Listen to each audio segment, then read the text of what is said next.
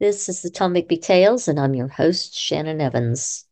The Tom Bigby Tales is a podcast about a small town in northeast Mississippi along the Tombigbee River called Columbus. Sometimes it's about the surrounding communities and surrounding counties. Today's topic is titled The Sociopath Among Us.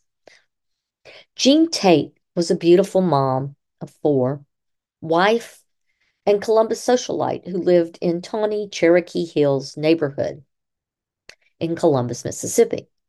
Tate was a stunningly beautiful woman with a huge smile. The once homecoming queen served in many philanthropic groups, the PTA, and social clubs. Her husband was a well-respected, prosperous local businessman, Irwin Tate, who owned Besco Business. Her life was perfect, happy, and possibly idyllic in a leave it to beaver kind of way. That is, until her 8-year-old son found Jean, his beautiful mother, garroted in a pool of blood on the floor of the family's garage. The first suspect, handsome, muscled, and dynamic 20-year-old college student next door, Jon Mattox. Mattox was home from Mississippi State on probation for either behavior issues, grades, or both, depending on the news article you read. He had been a physics major at the university. Mattox was initially questioned and dismissed as a suspect of the murder. That is, until his friend/girlfriend, Sarah Grayson, called police to tell them Mattox told her before the killing that he had had an affair with Jean Tate and she had ended it. Mattox was furious and obsessed with how he could kill her and leave no fingerprints. He would choose a wire hanger as he felt no fingerprints could be retrieved from a hanger. It would be the perfect crime. Eventually, Mattox would try and hire someone to kill Grayson, now a transfer student, to UC Berkeley, but the men he hired confessed, though that portion of the case would be ignored in order to concentrate on the Tate murder. Mattox's attorneys would spend the bulk of the trial trying to put forward a false narrative that Tate and Mattox were romantically involved in order to diminish the level of guilt to manslaughter for Mattox. The defense team would attack Sarah Grayson's credibility as a witness, accusing her of only being interested in the $5,000 reward for information leading to the conviction of Mattox, and that she would use that money to buy a sports car. And she thrived on, quote, being the star in her own melodrama, the defense team. Mattox was quite the heartthrob during the trial. Throngs of girls from the local women's college would fill the gallery and circle around him at every court recess. It became such a problem that the school's provost gave out an edict that any student caught at or near the courthouse would be suspended from college and sent home to her parents. Jon Mattox attended every day of trial in his typical college attire: creased khakis, starched cotton plaid shirt, and penny loafers. He exuded confidence. The details exposed at trial included both the mundane and the horrific. The Mattox home and the Tate's garage were about 6 feet apart. Mrs. Tate was murdered between 10:30 and 10:55 Sunday morning, January 31st, 1960. Mr. Tate had returned home with 3 of their children. The 4th was off visiting grandparents from Sunday school around 10:55 that morning. Jean Cain Tate's body was found dead in a pool of blood with a coat hanger and a black scarf twisted around her neck. I'm going to read from the court documents themselves because I think they better explain much of the story. Mr. Tate testified that relations between himself and his wife had been strained for several months up until about the early fall of 1959 because of the of Maddox's manifest interest in Mrs. Cain, and that Mattox was constantly staring at her, following her in his car at night when she would leave and return to his home in his car shortly after she would return.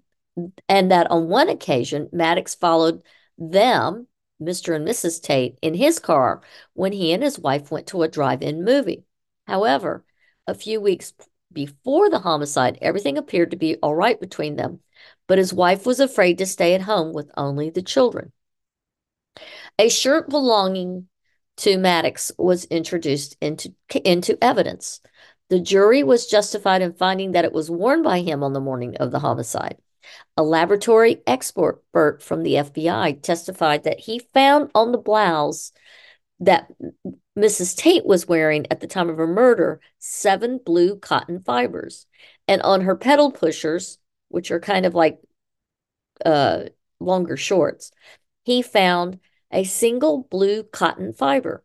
Examining these fibers microscopically, he was of the opinion that the fibers on her clothing either originated from this shirt or from a source with similar blue cotton fibers, that they matched in every microscopic character the fibers found in Maddox's shirt. The number of fibers on Jean Tate's clothing indicated contact between the two garments. A blue bathrobe belonging to one of the Tate boys was offered in evidence. The laboratory expert stated that the fibers on Mrs. Tate's clothing were dissimilar in color to those of the robe, but the dissimilarity was not a sufficiently great number to entirely eliminate the latter as a possible source. However, he said there were no dissimilarities between the fibers on Mrs. Tate's garments and those from Maddox's shirt. A service station operator saw Mattox between 10 and 11 on that Sunday, and he said that Mattox was wearing a pretty blue checkered shirt, which was either the identical shirt in evidence or one of the same color and type. Several days after the homicide, the Columbus chief of police requested Maddox's father to turn over to him the clothing which Mattox was wearing on the Sunday morning Mrs. Tate was killed. His father delivered to the chief a package containing the shirt in evidence. Mattox denied that he had worn that shirt that morning. The testimony of the service station operator, the chief of police, and the FBI laboratory expert, and Maddox's denials presented issues for the jury as to whether Mattox wore this shirt on the morning of the homicide and whether the fibers on Mrs. Tate's clothing came from this shirt belonging to Mattox. Detective Lewis Harper talked with Mattox after his indictment. He asked Mattox why the finger of suspicion had been pointed at him, to which Mattox replied, "Well, I'm not the only one that could have committed this crime." Harper observed that, if that were true, he would like Mattox to tell him the others, whereupon, quote, John jumped up and says, "Well, I'll tell you why, because I was there," end quote. And when he said that, he immediately stopped and said, "Were you in the garage, John?" And he said, "I was there." And then he shut up. Harper stated that Mattox denied killing Mrs. Tate. However, his testimony placed him in the immediate vicinity of the crime. Miss Sarah Grayson then testified that she became a friend of Mattox as a fellow student at Mississippi State University. She related at length their various conversations and told of a picnic on November 4th, 1959, when she said that Mattox told her of a love affair that he was having with a married woman in Columbus, who was his neighbor and the mother of 4 children. That Mattox said she stopped the affair because of her love for her family, that Mattox was commented on how easy it would be to kill someone with a scarf similar to that of the witnesses. Several days before the homicide, she said Mattox told her that he had figured out how to commit the perfect crime by using a coat hanger, which would not leave fingerprints. After the homicide, Mattox was visibly upset in Miss Grayson's presence. She advised the authorities, both because of her fears of Mattox and because she thought it was her duty. She was vigorously cross-examined.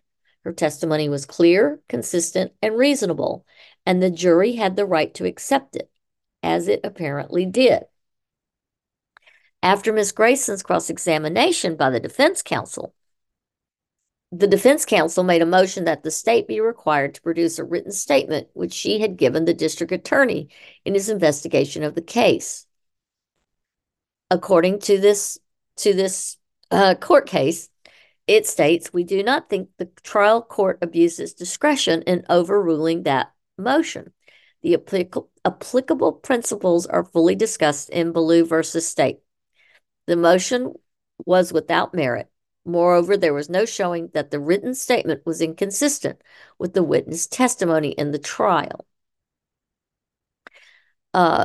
Mattox was placed in the Lauderdale County Jail pending his appeal to the court after his first conviction. Also incarcerated there for several weeks were two brothers, Dan and Fred Wilkerson, who had been convicted of armed robbery. They both testified that although Mattox never said he killed Mrs. Tate, he did say that he loved her, and if he could not have her, no one else could. That Mattox asked them to kill Miss Sarah Grayson, who was a witness against him. Fred Wilkerson said that Mattox also stated that he had asked Mrs. Tate to run away with him, but she refused because she loved her children and husband more than she did him, and that Mattox offered to pay the Wilkersons $1,500 to kill Miss Grayson when she came home to Mississippi at Christmas from a university on the West Coast, and that it was arranged that Mattox would mail them a picture of Grayson for identification, and that that Wilkerson received through the mail, enclosed in a Christmas card addressed to him at his mother's residence, a picture of Miss Grayson. The state then introduced into evidence a piece of paper with the written address of Sarah Grayson in Berkeley, California, which Fred said Mattox handed to him before Fred left the Lauderdale County Jail, and also introduced in evidence an envelope addressed to Fred Wilkerson at his mother's residence containing a Christmas card and also a picture of Miss Grayson. A deputy sheriff testified that he was present when Wilkerson's mother brought him the sealed envelope containing the card and picture. Mattox admitted that the piece of paper with Miss Grayson's address and the address on the Christmas envelope were in his own handwriting, but he said the Wilkersons must have stolen these items when they left the Lauderdale County Jail. Witnesses for Mattox testified that the Wilkersons' reputation for veracity was bad. Whether their testimony was true or not was an issue for the jury. The state offered rather strong circumstantial corroborative support for their accounts. The question is whether this evidence by the Wilkersons of attempts by the accused, Mr. Mattox, to procure the death of one of the material witnesses against him, Miss Sarah Grayson, was admissible in evidence. The great weight of authority holds that it is. Generally speaking, all evidence introduced in a criminal prosecution must be relevant to the guilt or innocence of the accused. But that rule is not violated by the admission of evidence that accused attempted to suppress evidence against himself. So, the testimony of the Wilkersons, along with the documentary evidence, was considered usable and admissible as part of the state's case. The evidence was used to show an attempt by Mattox to procure the murder of a material witness against him pending appeal from his first conviction and prior to the second trial, and was therefore admissible in evidence for evaluation by the jury. So Mattox was pretty much damning himself. In the end of this case, the testimony of the Wilkersons of attempts by Mattox to procure the death of Miss Sarah Grayson, the material witness against him, was considered admissible in evidence as being in the nature of an implied admission. Maddox denied any love affair with Mrs. Tate and denied the conversations with Miss Grayson and the other principal portions of the state's evidence, contradicting his testimony in previous days at trial. He described several trips he made that Sunday morning, but by his own testimony placed himself in the near vicinity of the homicide at the time it was committed. When he stated that he returned to his home at very near 10:30 that morning, Detective Harper's testimony also reflected an admission by the defendant that he was at least close by the scene at the time when the crime must have been committed. The record is lengthy, but the foregoing is an outline of the evidence upon which the conviction was based. Okay, so in summary, the state made a strong circumstantial evidence case, and the issues um, were appropriately presented. And uh, the and the and Mrs. Tate was murdered, and it was done in accordance with the defendant Maddox's own threats, the method and plan that he had already stated, and he was convicted and found guilty. So the case was not overturned, and Maddox was sentenced to Parchment, where he was a model prisoner and eventually became a trustee in 1966.